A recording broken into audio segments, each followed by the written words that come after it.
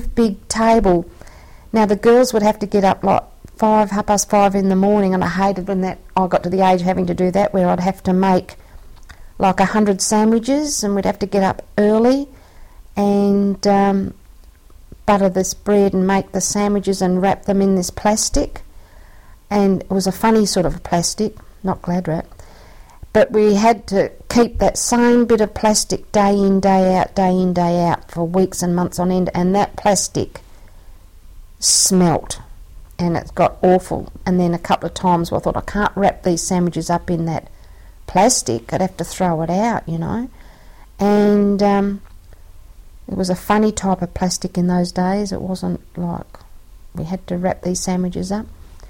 And then we'd always have a piece of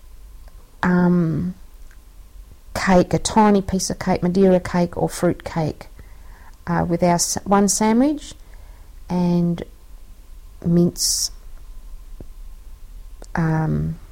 date sandwiches, baked beans, Vegemite or jam. We'd get jam sandwich. And